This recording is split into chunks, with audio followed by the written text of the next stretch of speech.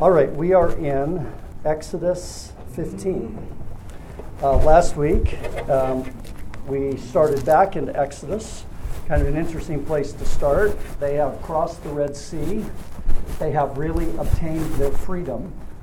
They are now independent of Egypt because Egypt has no army to chase them with anymore. The army's gone. And there's this wonderful song of Moses that gets sung in Exodus 15, and the refrain is, I will sing unto the Lord, for he has triumphed gloriously, the horse and rider thrown into the sea. And it praises God for their salvation. It praises him for who he is. It expresses their faith to him. In fact, I don't know about you, but I was sitting in church listening to the songs that we sang in church last week, and they all related back to him. In fact, one of them was, behold our God. The end of it is, he will reign forever, which is what this ends with. The Lord will reign forever and ever. So that song kind of sets the stage for a lot of what we sing today. Now, there's other type of songs in the Bible. You go to Psalms, there are Psalms of complaint. We don't tend to sing those songs anymore. I guess maybe some of the Negro spirituals might have been Psalms of complaint. Maybe we don't have much to complain about, I don't know. And then there were Psalms of deprecation where they poured down judgment upon people. I don't remember ever singing one of those in church. But that song really is a model for what we end up singing as believers. And then after this incredible 2 million people singing to the Lord, praising God for what he's done, we immediately run into our first little snag. We go from the mountaintop to the deepest valley. From being completely all in, following God, to let's go back to Egypt, or what has God done? And if you think about it, our lives aren't a whole lot different than that. We go from highs to lows. Talking with Mark, and I asked, how life has been treating him, and he said, well, God's been treating me really good. It's life that gets in the way, something like that. Our life gets in the way. We end up with things that happen that throw us, and the Israelites are no different. And so we have their first test after the Red Sea. They didn't do the Red Sea test real well. Remember, they were by the shore, and what did they say to Moses? Bring us all the way here just for us to die? Yeah, weren't there enough graves in Egypt? Why'd we have to come out in the desert and die? So no faith at all. Then God does this great miracle, and now they are pumped up. And now we go to Exodus 15, starting at verse 22, and we'll go through 27. It said, Then Moses made Israel set out from the Red Sea, and they went into the wilderness of Shur. They went 3 days into the wilderness and found no water. When they came to Marah, they could not drink the water of Marah because it was bitter. Therefore it was called Marah. And the people grumbled against Moses, saying, What shall we drink? And he cried to the Lord, and the Lord showed him a log, and he threw it into the water, and the water became sweet.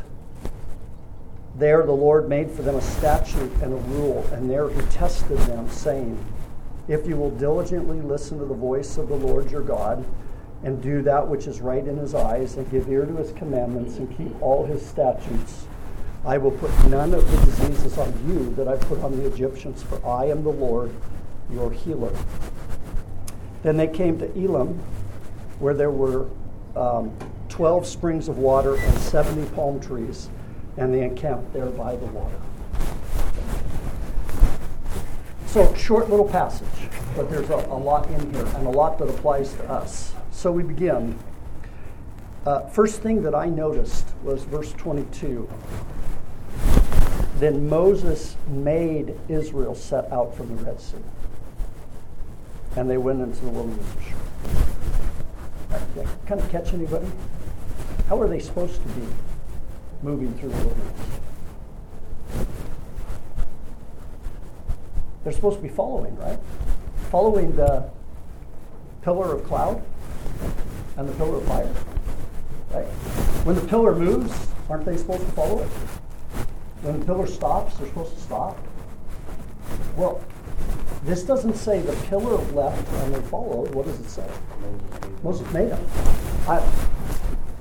Maybe I'm missing something here, but it seems to me that I wonder if the pillar started moving and the people said, we're not going into that wilderness. We're staying right here. They're parked right by the Red Sea. Now, just so you know, there's this disagreement about where they are. Nobody really knows. There's a lot of ideas and there's some evidence, but they believe it's by actually the Reed Sea, which was a shallower sea. If you look at your map of the Red Sea is really big. It's like the size of Italy. It's like the size of Italy's boot.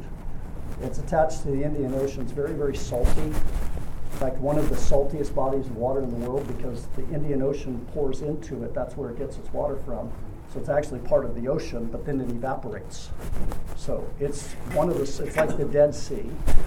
And it's real far across. The Reed Sea would be a freshwater sea, but regardless, I kind of think they're by the Reed Sea. And some of your Bibles will have that footnote, or the Reed Sea. And apparently it was a pretty nice place to be. We've had our victory. We're by a lake. Apparently there was water. There was everything they needed. They didn't want to move. Okay. Anybody catching the applications there? You ever been in a place where God led you to it and you just want to stay camped there? I don't want to move from this spot. I'm happy here, God. I'm really happy right here. There's everything that I need. Why should I follow you into the wilderness? Moses makes them go. I don't know how he does that, but somehow he's their leader, and he says, we are going to follow the cloud into the wilderness. Now, any comments on that before we go on?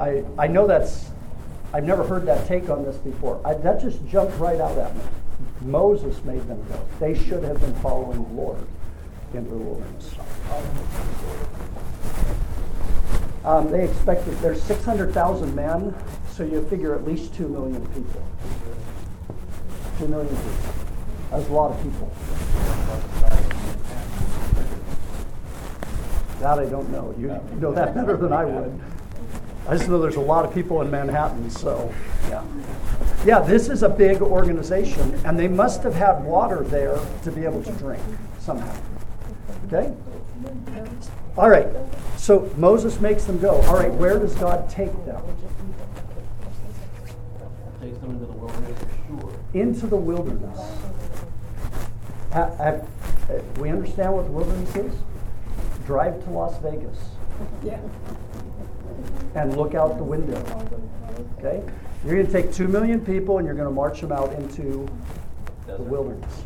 They don't want to go into the wilderness, but sometimes God takes us into the wilderness. What's the first thing that Jesus does after he is baptized? The Spirit takes him into the wilderness. God takes us into the wilderness. He takes us into times where it's not what we want, it's not pleasant, the surrounding isn't good. That happens to us. It happens to us just like it happens to them. You got to say, well, you got to be careful to you're analogizing this. Actually, we'll look at a verse a little bit later. In Corinthians, it says these things were written as examples for us. 1 Corinthians 10, talking about the Exodus story. These things are written for us. And then they get into the wilderness. Why don't they want to go into the wilderness? It's hot, it's ugly, and there's no water in the wilderness. And they get in the wilderness and they get there, and what do they find? Cold springs. No. They don't find that for a long time. What do they find? Eventually, but before they find water, they find no water. All of their fears come true. All of their fears come true, I think. Why don't you want to go out into that desert? You're going to die out there. It's going to be really bad. And so we start heading across the desert. And we go into the desert, and they go 3 days without water. I've read a lot of this last week on this passage. And one of the things I think, I'm not holding myself up here, but I think a lot of people miss how desperate this trial is. People were like, oh, they were without water, and they start grumbling. Really? Anybody ever been desperately thirsty? Bonnie, you have been? Wasn't anything close to 3 days. Yeah, and not only that, you knew where water was, probably. Yeah. I went backpacking one year with some buddies of mine, and we decided to hike from our camp to a lake. It was uphill to this lake. It was above us. And they all brought one container of water. And I thought, that's not going to be enough, so I brought 3 in my backpack. We got up to the lake, we had lunch, and by the time we were heading back, all the water was gone. And it's about a 2-hour walk back, so we're facing 2 hours without water. We were really thirsty to start. We felt desperately thirsty after 2 hours. In fact, we knew the problem is there was a lake. You say there was a lake there. Haven't been in the series. You don't drink the water out of the lakes or creeks because you can get giardia and you can get deathly ill. But we knew there was a creek running by our camp, and we knew that we were hiking along the creek bed and it was dry, but it was running at the bed.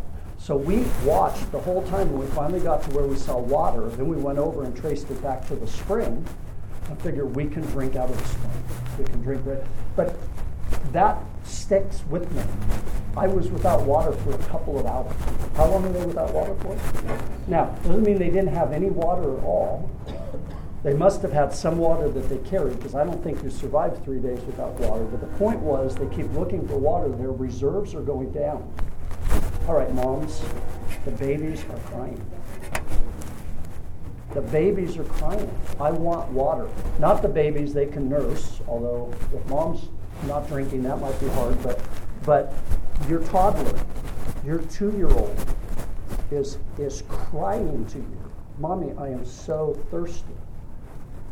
Sorry, we don't have water. I can give you a sip. This is as big a trial as you're ever going to see a people face. Okay? I think of us. Just put yourself in this position. You come out this week and your car breaks down. You try and start it and it doesn't start. Doesn't it just ruin your whole day? Don't we grumble and complain about it? Don't we find ourselves upset about that little trial? This is nothing. That's nothing compared. I would argue that as we go into this, it'll be real easy to criticize them, but we tend to be a little bit of grumblers ourselves. I'm over at school. They use the school classrooms for church. So everything has to be put up perfect on Friday on Friday afternoon. Because if it's not, our administration hears from the church about how upset their Sunday school teachers are.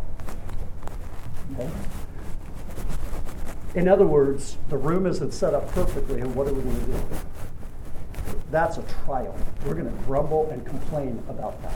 I actually, in my kind of evil, but in my mind's eye, I have a picture of somebody teaching this passage about how dangerous grumbling is, who's just fired off a nasty note to the superintendent because there was a chair out of place, right? But we do that. We tend to look at our situation, our circumstances, and it totally dominates the way that we think about something. Okay?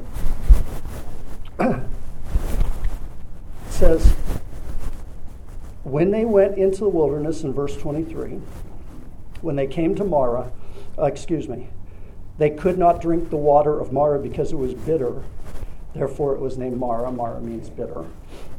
So now you add insult to injury because and you finally see the water. And you run up to the water and you drink it, and it is so bitter you can't drink it. The solution seems to be right there, but we can't do it. Okay? I'm telling you, this is a big test. And they failed the test. And why did they fail the test? Because they were grumbling about it. And who did they grumble to?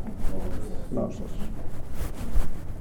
And the Lord and the people grumbled against Moses, saying, what shall we drink? If you go back to the previous passage, verse 13. This is in Exodus 15:13. You have led in your steadfast love the people whom you have redeemed. You have guided them by your strength to your holy abode.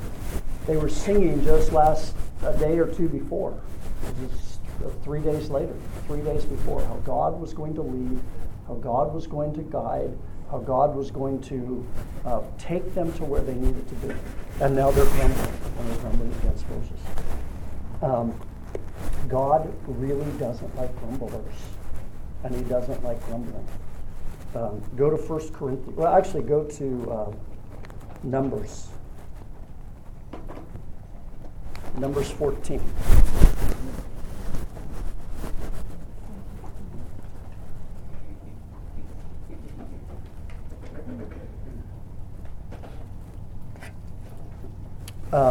This is after they go into the land of, after the spies have gone in and come out, and they basically say we would rather die in the wilderness than go into the promised land. And in verse 26 it says, "And the Lord spoke to Moses and said to Aaron, saying, How long shall this wicked congregation grumble against me? I have heard the grumblings of the people of Israel, which they grumble against me. Say to them, As I live, declares the Lord, what you have said in my hearing I will do to you. Your dead bodies shall fall in the wilderness. And of all your number listed in the census from 20 years old and upward, who have grumbled against me, not one shall come into the land where I swore that I would make you dwell, except Caleb, the son of Jephunneh, and Joshua, the son of Nun." And the little ones are excluded. Go over to the New Testament, Philippians chapter 2.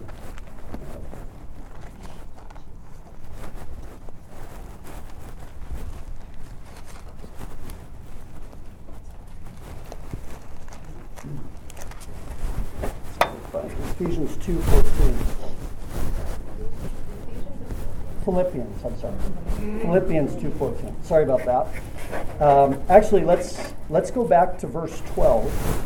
It's verse 14 that we want to look at, but it says, "Therefore, my beloved, as you've always obeyed, so now, not only in my presence, but much more in my absence, work out your own salvation with fear and trembling.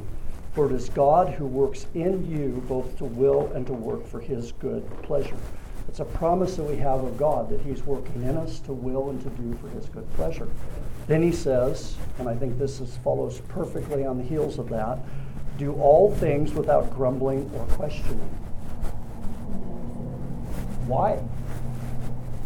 "That you may be blameless and innocent, children of God, without blemish in the midst of a crooked and twisted generation, among whom you shine as lights in the world, holding fast to the word of life, so in the day of Christ I may be proud that I did not run in vain or labor in vain."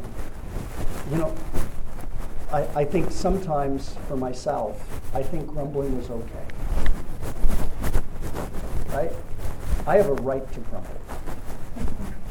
That I went through the fast food lane, and it took 10 minutes, and it should have taken 5.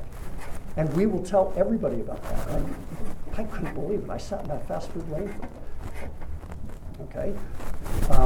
Somebody at work is an irritant, and so we grumble about it. We complain about it. Like I said, circumstances come, and we grumble about those things. Go to 1 Peter 4, where we were not too long ago.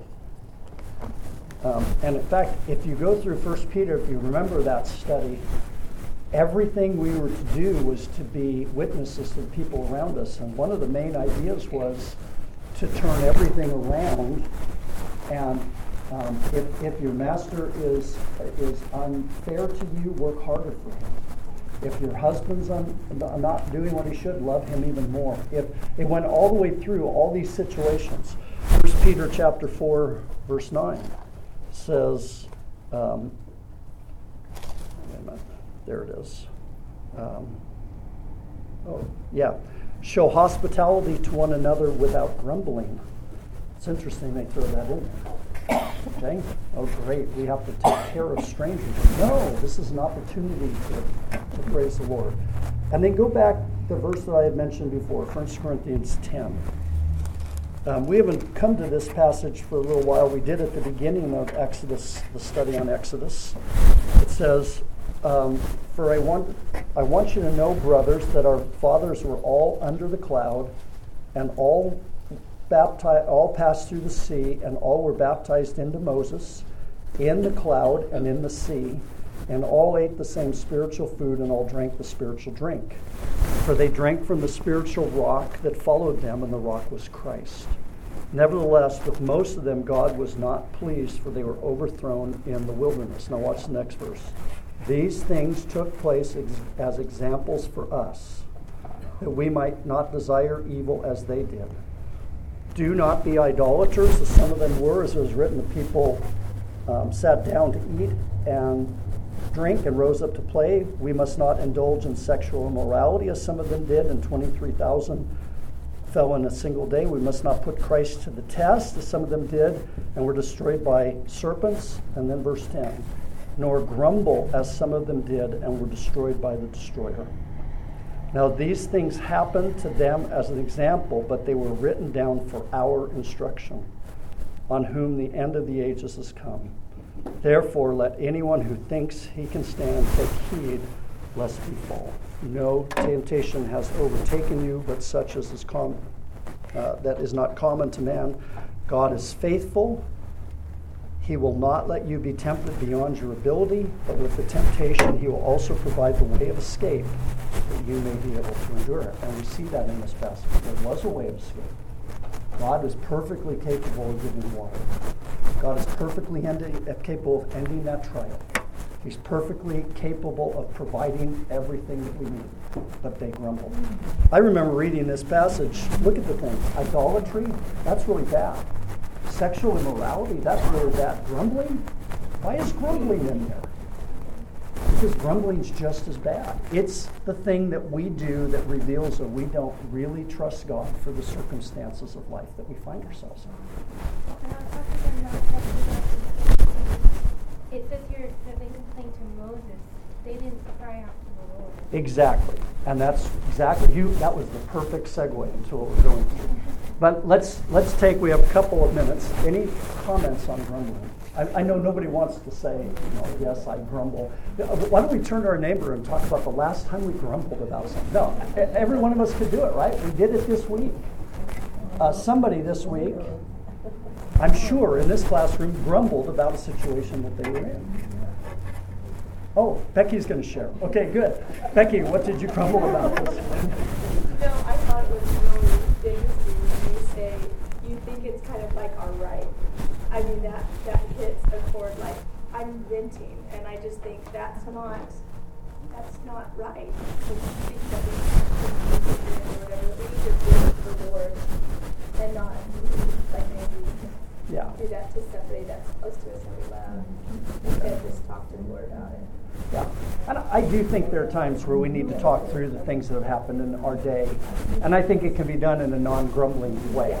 It's not that nothing ever bothers us, but the what is the response to that, and it should be to turn to the Lord. But I mean, certainly every one of us comes home in the evening, and there's things that happen in the day that we want to talk about. But you have to be careful that it doesn't just turn into grumbling, and we do tend to do that. We become grumblers. So what are some of the synonyms of grumbling? Well, one of them is murmuring, I think. Complaining. Complaining? What else, Walter? I figured we know that. Walter, I know you too well. When you ask a question like that, you know something that I don't know. So what's another synonym for? There must be a whole bunch of them. Okay. All right. So. Bitching is one. Okay. I'll let you say it. I'm gonna get in trouble if I say that. I've got a wife here who wouldn't like it if I said that word. Okay. All right. I hope that's on tape. I hope that. Is this the time for me to apologize? No. We're fine. All right. Now, Darla points out something. because the response is completely wrong because they don't go to the person that they should be talking to about it. Now, I don't know if none of them did, but the passage doesn't record it. It simply says they complained against Moses. There has to be something you direct that grumbling against. I'm mad at something. I'm mad at somebody. It was Moses who forced them in the wilderness, but they should have been following the Lord, but they're grumbling against Moses. And Moses has the exact perfect response to this. Because in verse 20, I can't read that, 25, and he cried to the Lord, and the Lord showed him a log, and he threw it into the water, and the water became sweet. So Moses is at Marah, the water's bitter. Moses, by the way, is just as thirsty as the rest of them. He's just as desperate as the rest of them. But instead of grumbling, he cries to the Lord. There's a song about that. Take it to the Lord in prayer. Right? Are there trials and temptation? Is there trouble anywhere?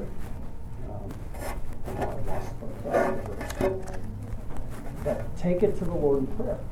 We have a God who can take care of our problems. He may not take care of our problems in the way we think he's going to take care of our problems. He may ask us to go through the trial for quite a bit longer. We don't know. But what you do know is that no matter what happens, God can solve that problem. He can give us water. And he has promised to provide for our needs. And he will do that. So a miracle occurs because there is no tree known in the universe that can be thrown into the water and make water sweet. More likely than not, it's just going to pollute the water. Yeah, well, or it's not going to help. But God produces a miracle, and then there's water. This may be stretching it a little bit, and I always have to be a little careful when you do this, but it's interesting how many of the commentators brought this up. That if we're looking at this like Paul was looking at it, that we're going through the wilderness and everything is allegorized, that we can say that the tree is the same tree that Christ was on the cross. That Christ on the cross takes the bitterness of life from us. That the death of Christ, and if you don't want to go that far, at least we can come back because we have better promises than they do. When our life is bitter, and ultimately the bitterness of sin is the ultimate bitterness, the cure for that was the cross. The cure for that was Jesus Christ. We have the promises made more sure than they have. But the response of Moses is exactly the opposite response for people. The response of Moses is what our response is going to be. And that is, don't complain, bring it to the Lord.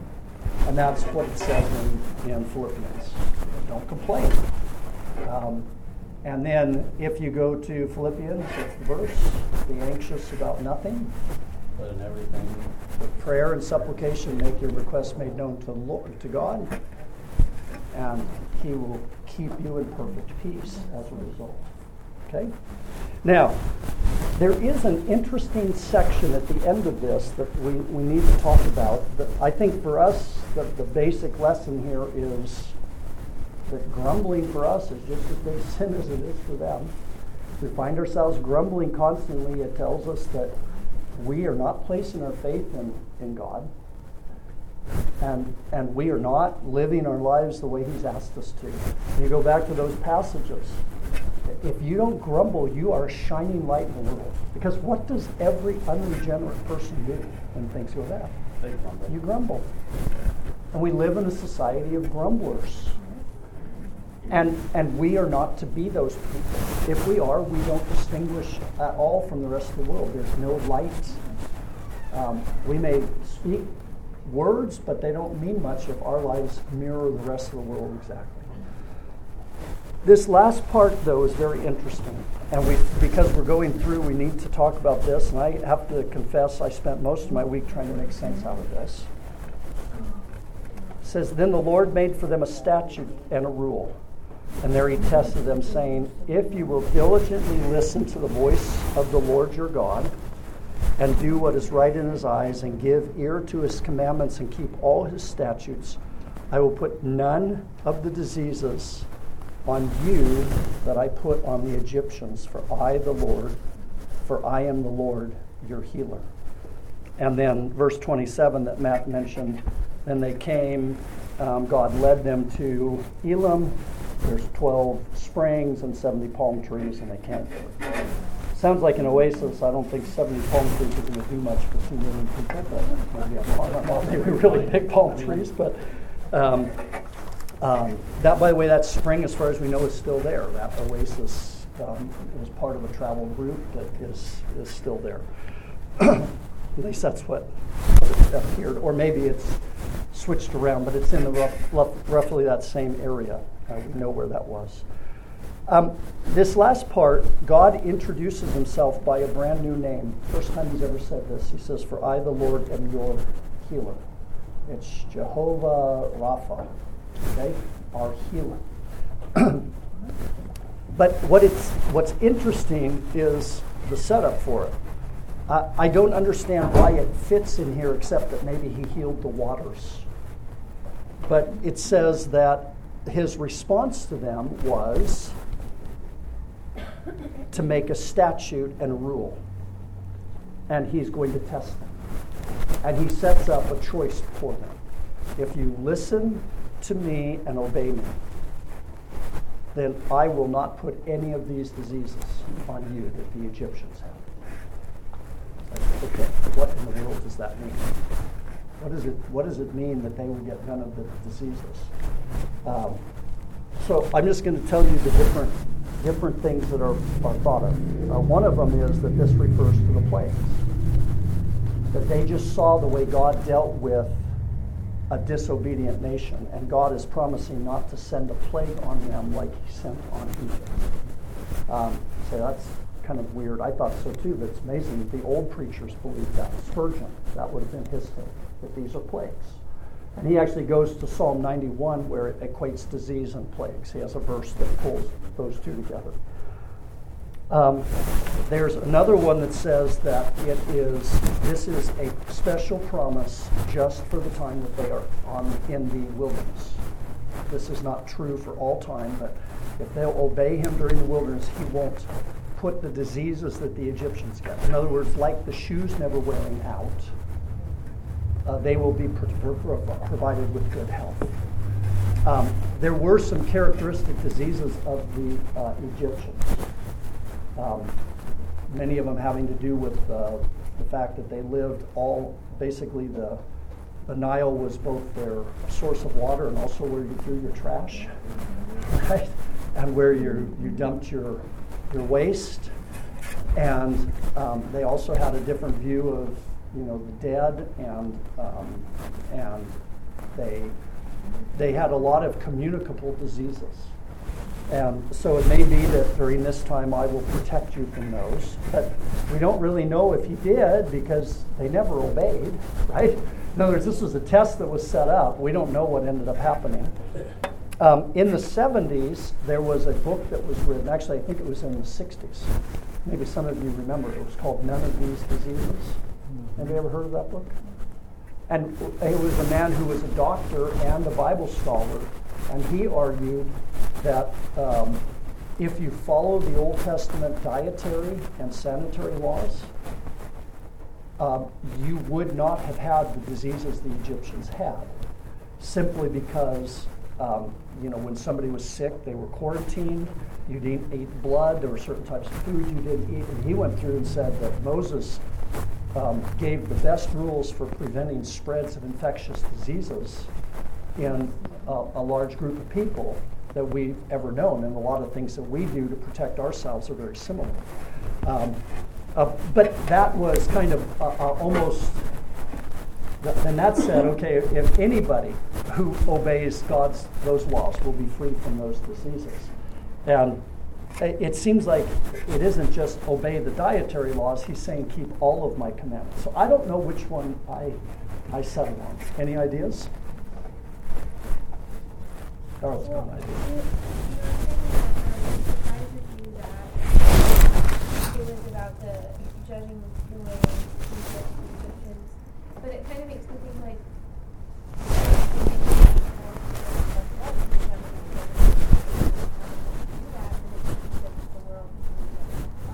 Yeah. So it's like you're saying, I will not judge you the way I judge the Egyptians. It's not always work the same way. Yeah. That kind of makes me think. Yeah. And what's interesting is we do know that during the wilderness there were plagues. Right? He sent snakes. Yeah. And he sent sickness. But they never obeyed him either. In other words, they failed the test. They never worked. So when a plague comes, and maybe that is exactly what it's referring to. What is interesting to me, though, is, again, this is written for our instruction. What I think is really important for us is that although this may have been for them right then, it's true for us as well. If we diligently listen to the voice of our Lord and do what he says, he heals us. Now, some of you are real nervous right now. I'm not a health and wealth person, and you know that. But God is presented in the Bible as the healer. And God does heal us. He heals us ultimately of the main problem, which is sin. And Christ heals us of the main issue, which is sin.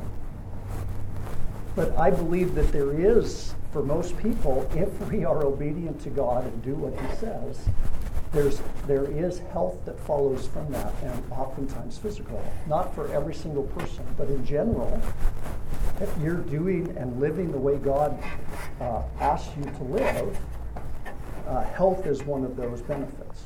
But again, that's the main issue is that Christ is our healer. So I want to look at some verses on healing, because I don't want to just go over this and say, well, this just applied to them back when. Ultimately, the problem is that we need to be healed from what's causing us to grumble. We need to be healed from our sinfulness, and that's what Christ does for us. So I want to just look at a couple of verses. Go to Psalm 38, 2. Psalm 38, verse 2. This is all through the Psalms. I've just pulled out a few verses because I knew we wouldn't have a lot of time. Actually, it's verse 2 and 3. We may as well start at 1 since we're that close to the beginning. It says, O Lord, rebuke me not in your anger, nor discipline me in your wrath. For your arrows have sunk into me, and your hand has come down on me. There is no soundness in my flesh because of your indignation. There is no health in my bones because of what? My sin. All through the psalm is this idea that if we are sinful, it affects health. No health in my bones because of my sin. I'm not saying that if we don't sin, we'll have perfect health. Everybody's going to die of something. But sinfulness causes. Think about what worry causes. Worry being a sin. All of the stress and the high blood pressure and the ulcers that come with it. But I still think that when we read this verse, we're talking about the much deeper problem. That we're talking spiritual health here. Go over to Psalm 41:4, just a couple verses over. He says, As for me, I said, O Lord, be gracious to me. Heal me. Why? For I have sinned against you. When we sin, we need healing. And especially the healing from that. Go over to Psalm 103:3. There's a great psalm of praise to the Lord. And says, Bless the Lord in verse 2, O my soul, and forget not all his benefits, who forgives all your iniquity, and who heals all your diseases. And I remember somebody saying, well, see, if you believe and that God will heal all of your diseases. It's like, well, he does. Doesn't God heal every one of your diseases? Everyone except the last one, right? It's not a promise that we'll never get sick, but when healing takes place, it's because God heals us. God is our healer. God is the one who heals. But ultimately, I just want to say that sometimes we don't know why we get sick, but if we listen to God during that time and don't grumble, breaking my neck was not fun. Wearing that collar 6 months was not fun. But I think Walter can attest that I didn't grumble ever, because I just knew there was a purpose for it, and I've learned a lot of lessons. And he did heal me. Without surgery or anything. So I think if we learn our lesson and God speaks to us like that, there's a reason. I don't know if I sinned and he had ascended, whatever it was there and it's gone. well, what's happened is you've been made more like Christ. Yeah. I hope so. Go to Isaiah, and we're just about done here. I know I'm kind of jumping around because I actually do believe that there is a link between sin and health. And I do believe that if we live the way God wants us to, there is a blessing that comes, that in general we're healthy.